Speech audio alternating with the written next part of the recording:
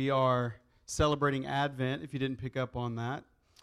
Advent comes from the Latin word that means to come. So it's Latin. If you didn't know, you know some Latin, you do. Advent, it's a celebration of a specific coming, and that's why all the songs are about the arrival of Jesus. Advent is a season for the church. It's a season really for our nation, the waiting on Christmas to come. But for the church and for the people of God historically, it's been waiting on our Savior. And so there's been prophecy throughout the Old Testament as the people of God waited for the prophesied Messiah, the deliverer, to come. They saw signs of it.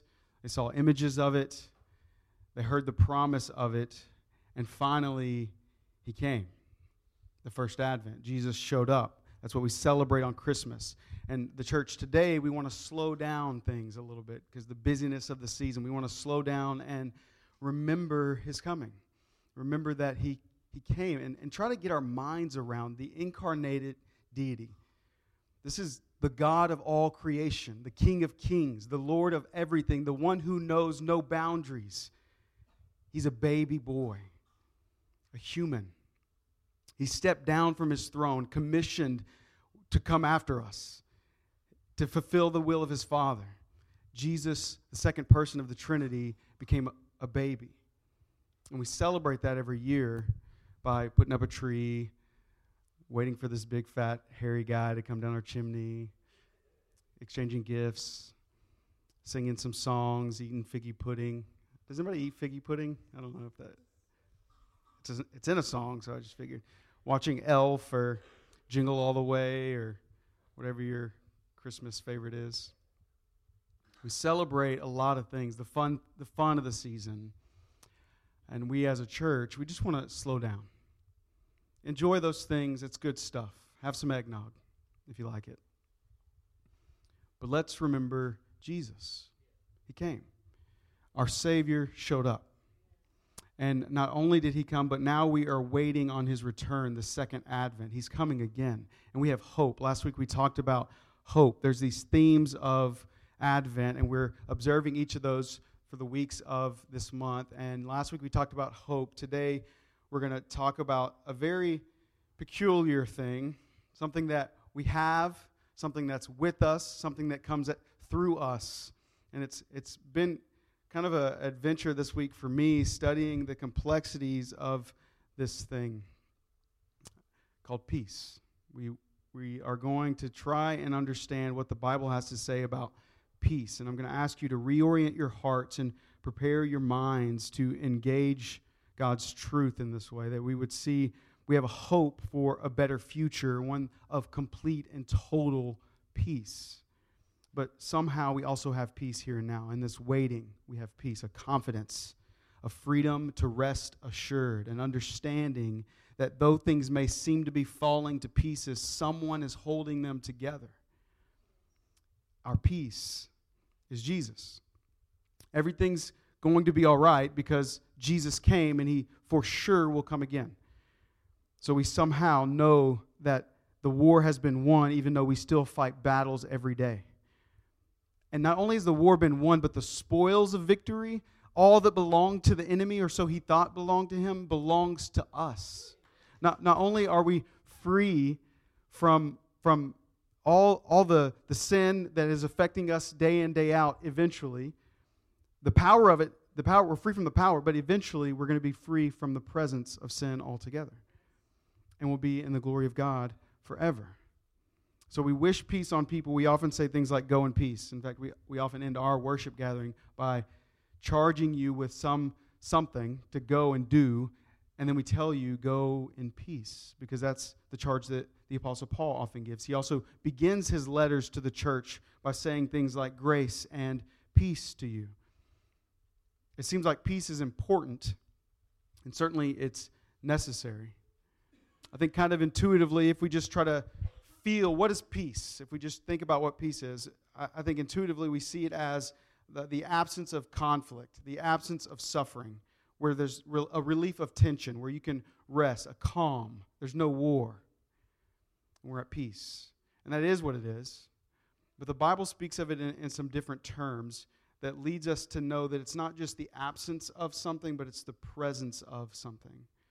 The Old Testament, the Hebrew word is shalom, a word you've probably heard before. Shalom is a word often translated peace, but it's not just peace, it's holistic well-being, it's welfare. It's you're completely right.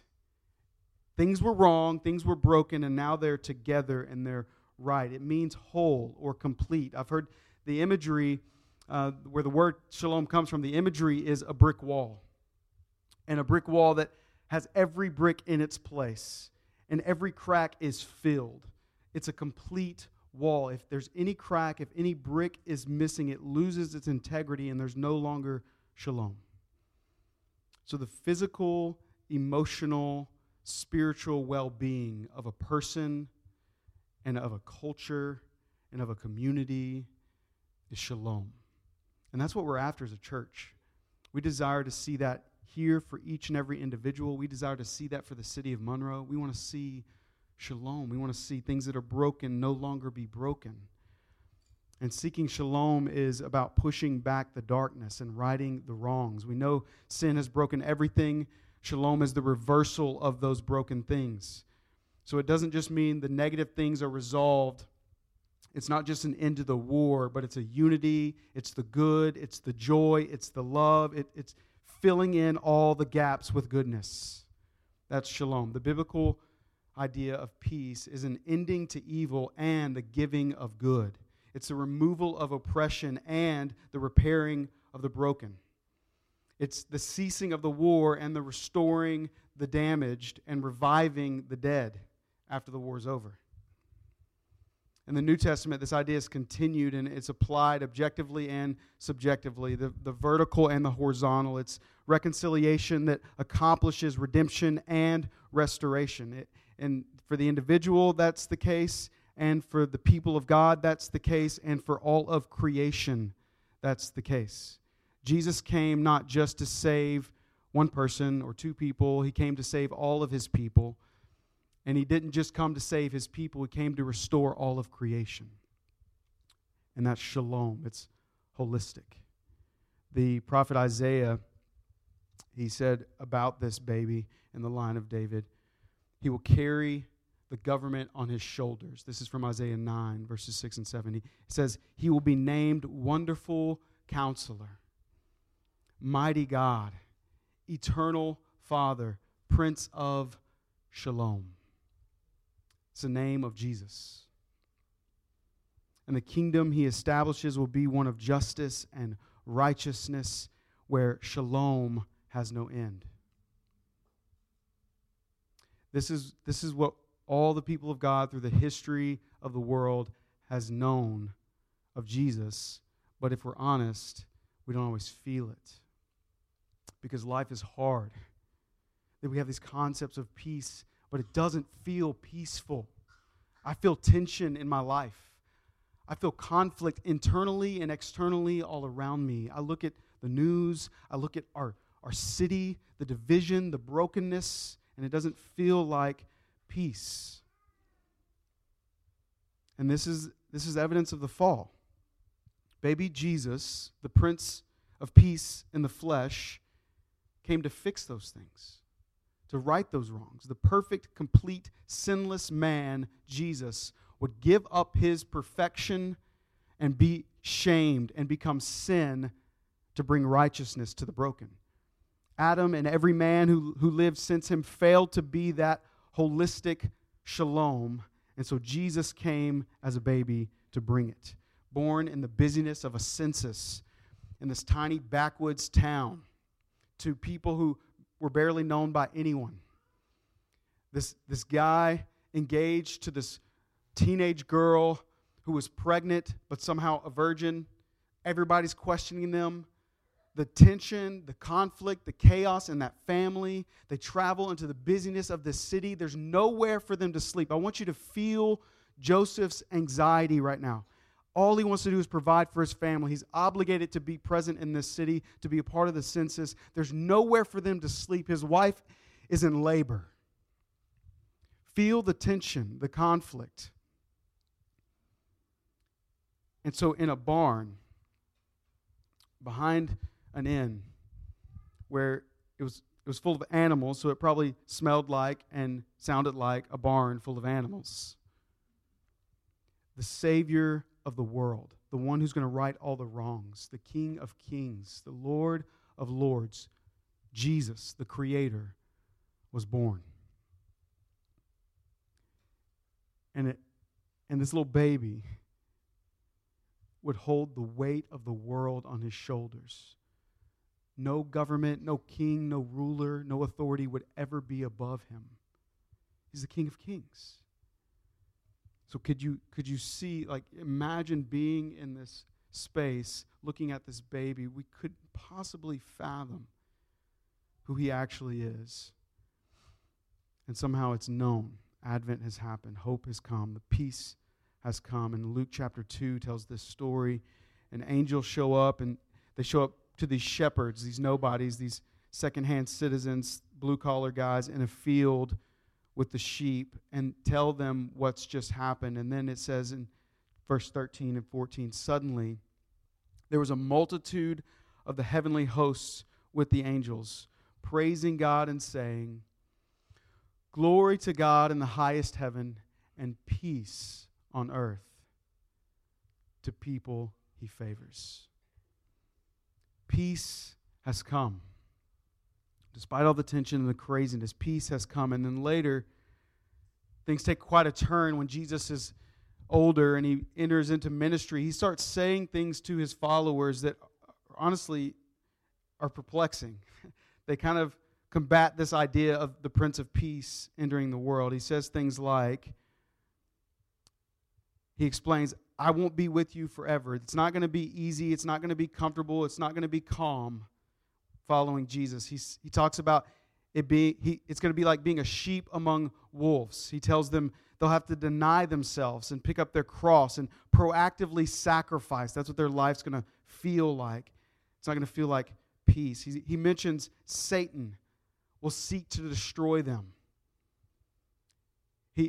He's going to steal from you. He's going to kill you. He's going to destroy you. He says to them, the world will hate you. And the evidence of that is how much they hate me. So just watch and see how they treat me. Watch and see what they do to me. This is what it's going to be like for you. At one point, he even seems to directly oppose Luke chapter 2, the angels. In Matthew 10:34, he says, don't assume I came to bring peace on earth.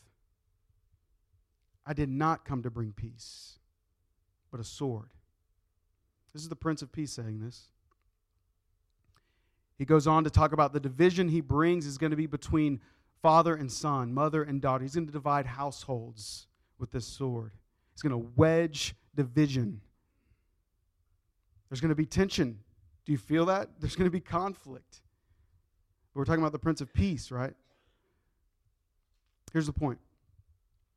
You can't have peace and still fellowship with the enemy.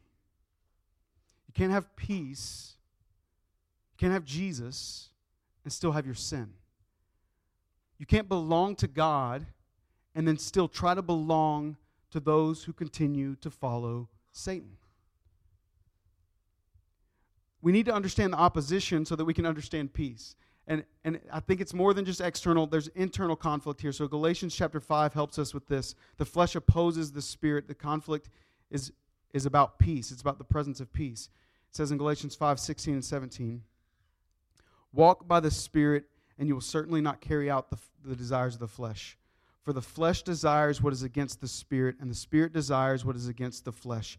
These are opposed to each other, so that you don't do what you want.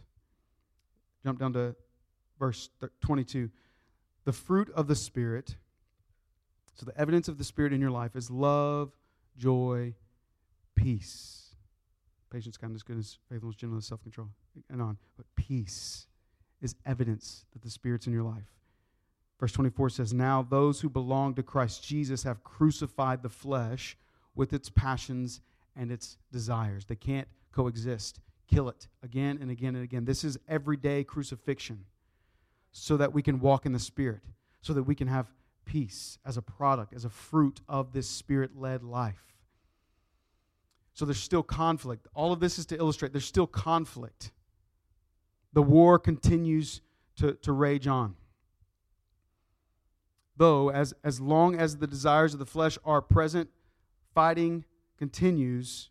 We have peace if we crucify the flesh and walk in the Spirit. So as a side note, this is a side note to this, because I want to flesh out the idea of peace.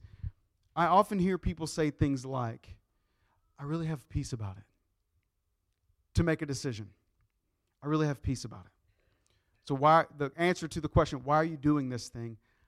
God really has given me a peace about it. Now, I'm not going to bash this idea, but I do want to point out, not having peace is a problem. When you don't have peace about something, that's called conviction. That's the Spirit leading you. So Romans 14:23, whatever does not proceed from faith is sin. That's God saying, if you have conviction, don't do it, because then it's sin. However, having peace about something isn't necessarily God's permission to do whatever you feel. It could just be your flesh, desiring what your flesh wants. So I offer this as a warning, because I think that people wrongly follow their flesh and they think it's peace. So I'm going to date my ex. Why? I don't know. I just really have such a peace about it. I know that it went really badly the first time. I know they don't love Jesus, but I have a peace about it. I think God's going to use it. Certainly, if it's to pursue sin, it's not right.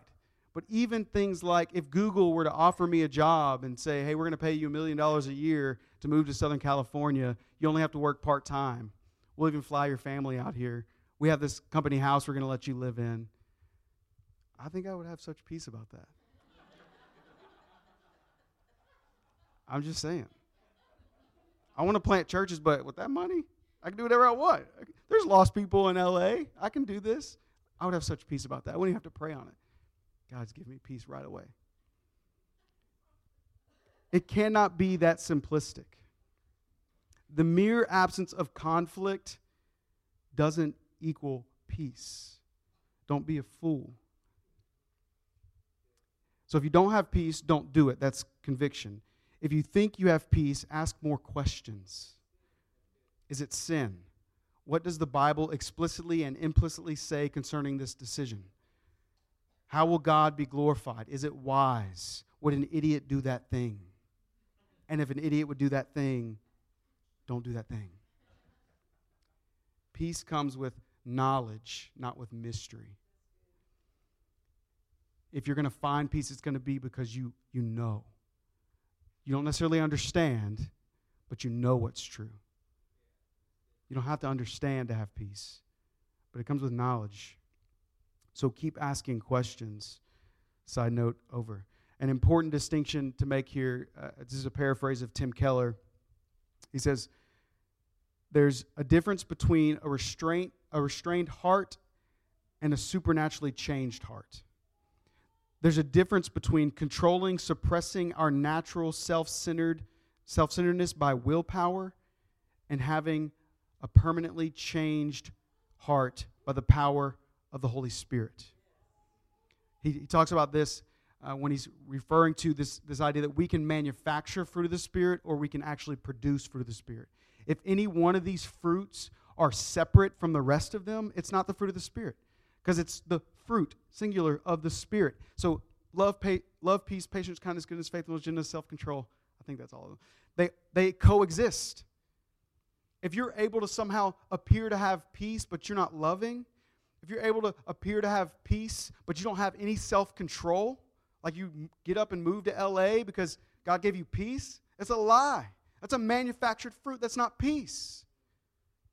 So peace isn't necessarily the absence of conflict. In fact, sometimes peace exists with conflict, but peace also isn't just a feeling that seems good. Of course you have peace. You're satisfying your flesh in that case. So what is this peace? What is it then? Quit telling me what it's not. What is it? What does God-given peace actually look like? Finally, we're going to get to Romans.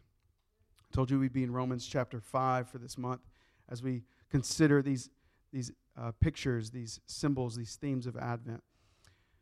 So Romans chapter 4, it talks about Abraham realizing the promise of God. And obviously we're in the New Testament, so we see Christ as the fulfillment of the promise to Abraham. Abraham, just like all the Old Testament people of God, were gifted the righteousness of Christ even before Christ entered the world.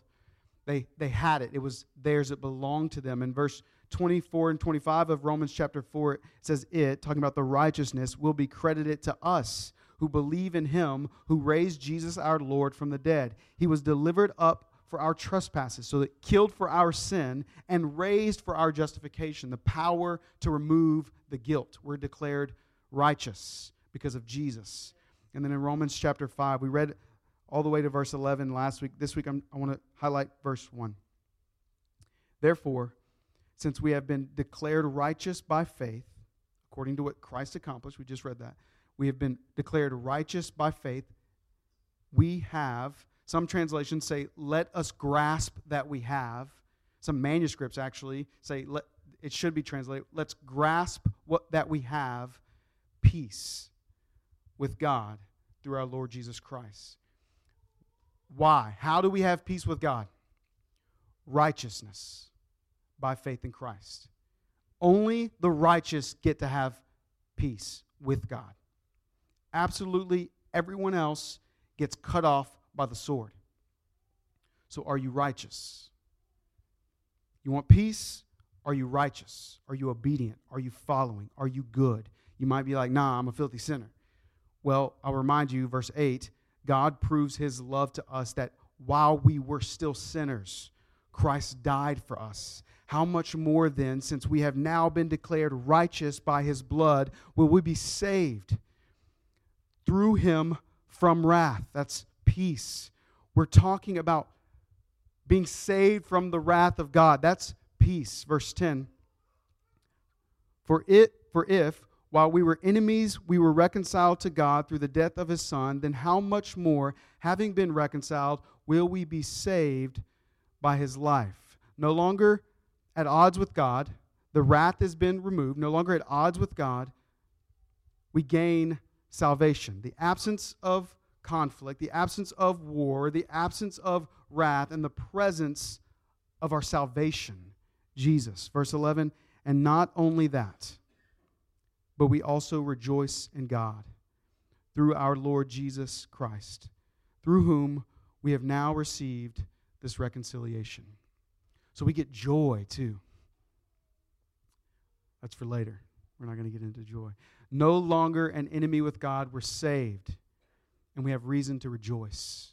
In fact, if you're not saved, if you still are under the wrath, if you haven't gained peace with God through righteousness, the righteousness of Christ, you're not going to want to be anywhere around him. You're certainly not going to rejoice in him. So what does it mean for us, and how does it affect our lives? We have to find freedom from the conflict. We have to find freedom from the anxiety.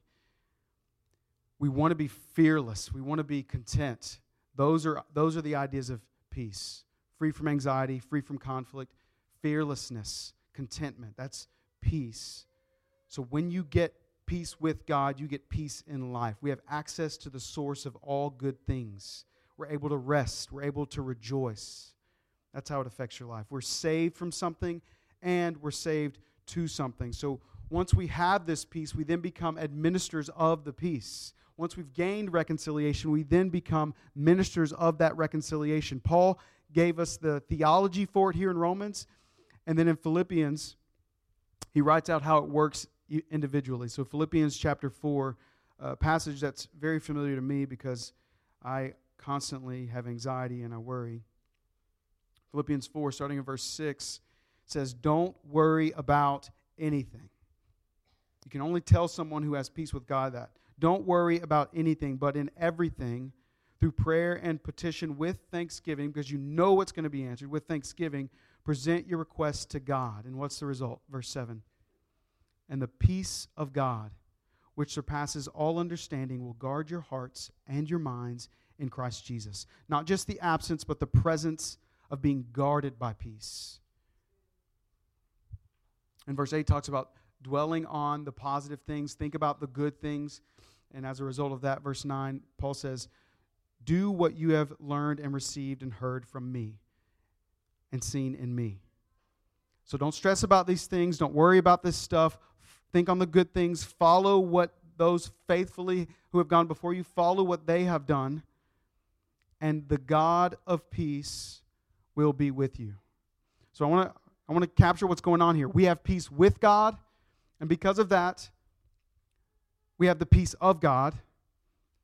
We produce peace as the fruit of the Spirit, and the person of peace, the God of peace, is with us. If we live obedient lives, if we're righteous because of the righteousness of Christ, nothing disturbs the peace.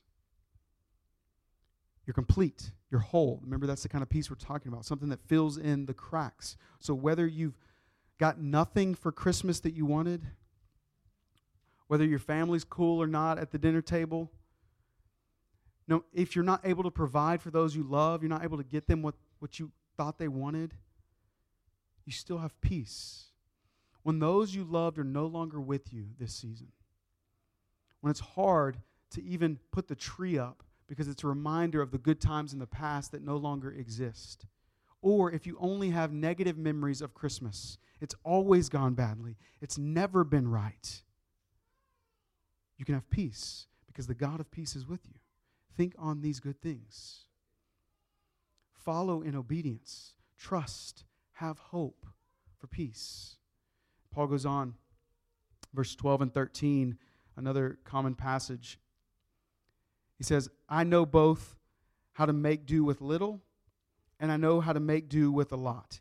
In any and all circumstances, I have learned the secret of being content. He's talking about peace here. The secret of being content, whether well-fed or hungry, whether in abundance or in need, I am able to do all things through him who strengthens me.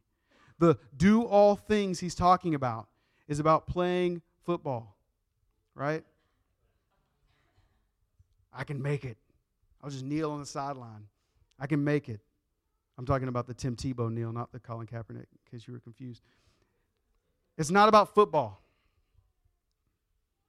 The do all things is about the mission. The church in Philippi were trying to support Paul. They wanted him to be encouraged. They knew that he was living a rough life, getting locked up, getting beat, suffering for the gospel. And so they're providing for him, and he's grateful for it. So this letter, he's saying, I'm grateful for it, but just so you know, I was never anxious about it. I've never felt that I didn't have what I need because all he needs is God, the God of peace. And the same is true for them, and it's true for us. That's what he's writing about. It's like, I want you to understand, I need stuff. I have needs. This is hard. There is reason for anxiety. There's a lot of conflict. Everyone's against me, but don't mistakenly think that I've been without peace, because I've never been without it. He has been with me. And we have peace with God. We gain the peace of God and the presence of the God of peace when we follow this example Paul has set for us. Our lives are changed because of the vertical peace we have with God, because of the righteousness of Christ. And then we produce peace in our lives, and it lives out horizontally, and we're peacemakers. And you know what? Blessed are the peacemakers. Our mission has to be about peace, ministers of reconciliation, having been reconciled to God. And now we seek the shalom of our city. That's Jeremiah. Seek the shalom of your city, even though we're in Babylon. That's gospel work. And it doesn't mean passivity. So when your grandma's being racist at the table this Christmas, say something about it, because that's pushing back darkness. When you see the people at Brookshire's ringing the bell, and you're like, I gave last time. Just give them another $1. Put a quarter in your pocket every time and keep giving. Do every little thing to push back the darkness. Don't do it out of guilt or shame because they're going to judge you if you don't give. Push back the darkness and seek shalom for our city, and do all that you can to give of yourself, to recognize the way God has gifted you, put you in this body of believers, and we have purpose here. We're not just gathering to sing songs about the birth of Jesus. We're begging him to return. And we're gathering as the body of Christ, with Christ as our head, seeking to bring peace as we have the peace of God with us. And as we walk in obedience, following the Spirit as he leads us into all of this, certainly will produce peace. It's a fruit of the Spirit. In the upper room, Jesus warned his disciples that there was going to be a struggle to find peace in the world. He did a lot of things. This is, if you read John, I don't know what verse or chapter it starts in. It's okay to not know references. But John, in the book of John, Jesus is in the upper room, I'm going to guess, around chapter 13. 12? Somewhere in there. He washes the feet of his disciples. They break bread together. He knows crucifixion's coming. It's Passover now, and he's telling them a lot of stuff. He's informing them, this is who I am. He's speaking very plainly, though he's spoken in parables before. He's saying, this is who I am. I'm this bread. I'm this cup. Judas, you're going to betray me. Peter, you're going to deny me. He's getting really real with his disciples right now. He puts a towel around them. He washes their feet and serves them as a demonstration of what it looks like to serve. And then he reaches this point where he says to them, in chapter 14, verse 27 of John, peace I leave with you. My peace I give to you. I do not give it to you as the world gives. Don't let your heart be troubled or fearful. He's telling them, you're going to need this because the world's not going to have it. He's telling them, you might be tempted to be troubled or afraid. You're going to feel anxious at times. He tells them, I'm leaving you in this world. He then says the Holy Spirit's going to come. The Helper's going to come. He's going to be present with you. He's going to work through you. There's going to be amazing things to come. But I don't want you to miss this moment, this warning. You're reconciled to God through Jesus, and at that very moment, the world hates you because they hated Jesus. And that's his message to them. It's going to be hard for you if you follow me, is the message from Jesus. Again and again through his ministry, and then at the very end, he leaves them with this warning. The world's going to come after you, and they're going to hate you. You were enemies with God. You're no longer his enemies, so everyone who's still an enemy with God is an enemy of you, and he wants you to be ready for it. And our enemy's good at this. Remember the garden, the betrayal of God in the garden by Adam and Eve. The serpent told Eve things like, God wants you to have this, right? I mean, he doesn't want you to be like him, but he wants you to have these things. It's temptation that's a little bit true. Wouldn't it be better for you to be God than to just be like him? Look at the thing here that I have for you, the serpent says. Look at peace. Don't you want peace? Take it. Just take it upon yourself to come after it. Surely God wants this for you. Just take the peace. And we'll easily follow the flesh and call it peace. Feels right. Seems right. Kind of sounds like the truth. I'll take it. And it leads to condemnation every time. So the opposite of peace is not necessarily conflict, war, chaos, life's storm. It's fear. It's the deception that leads us to anxiety. It's feeling like we have to control everything, but somehow at the same time realizing we can't control anything. That's the opposite of peace. It's not the storm. In fact, you can have peace in the midst of the storm. The Greek word for anxiety translates more directly in pieces. It's fragmented. Frazzled is a good word for it. That's the opposite of peace. So are you feeling anxious about Christmas? Are you feeling anxious about life? Are you feeling in pieces, fragmented? Are there cracks in the wall? Are you struggling to feel whole? The freedom from your anxiety, the peace you desire is only going to be found in Jesus. You can't find freedom from anxiety in an anxious world. And that's the point of Advent. Jesus came to bring it to you. The storm still is here. We're still in the thick of it. But the God of peace is with us. and the Prince of Peace stepped into the war. He accomplished all that we need to obtain righteousness, and by that righteousness we have peace with God. He warns us then that the war continues. The battle is going to be internal. You're going to fight the flesh day in, day out. Keep crucifying it. And the world's going to come after you. Satan continues to be around these spaces. He's going to use this stuff and come at you in ways you don't expect. And God's going to allow it. In fact, like we talked about last week, sometimes God knocks out the props so you'll stop hoping in those things. If you think you're going to find peace in your family, you're wrong. Not this peace. But God can bring peace to your family when you obediently follow Him. So Jesus finishes this speech with His disciples before He prays in John 17. He says in John 16, verse 33, I've told you these things so that in me you may have peace. He gives them warnings so that in Him you may have peace. You will have suffering in this world. Be courageous. I have conquered the world. So you're going to have sufferings, but go forward with courage, the opposite of fear. Go forward with peace, the opposite of anxiety. Undivided, we move forward, seeking shalom, having experienced the person of Shalom, the Prince of Shalom. Paul certainly understood this. So this man who was beaten and captured and imprisoned and constantly had his life threatened certainly had peace. In Philippians chapter 1, he shows us his undivided mind, and I want us to take this as our means to have peace. Philippians 1, 20 and 21, he says, my eager expectation and hope is that I will not be ashamed about anything, but that now, as always, with all courage, Christ will be highly honored in my body, whether by life or by death.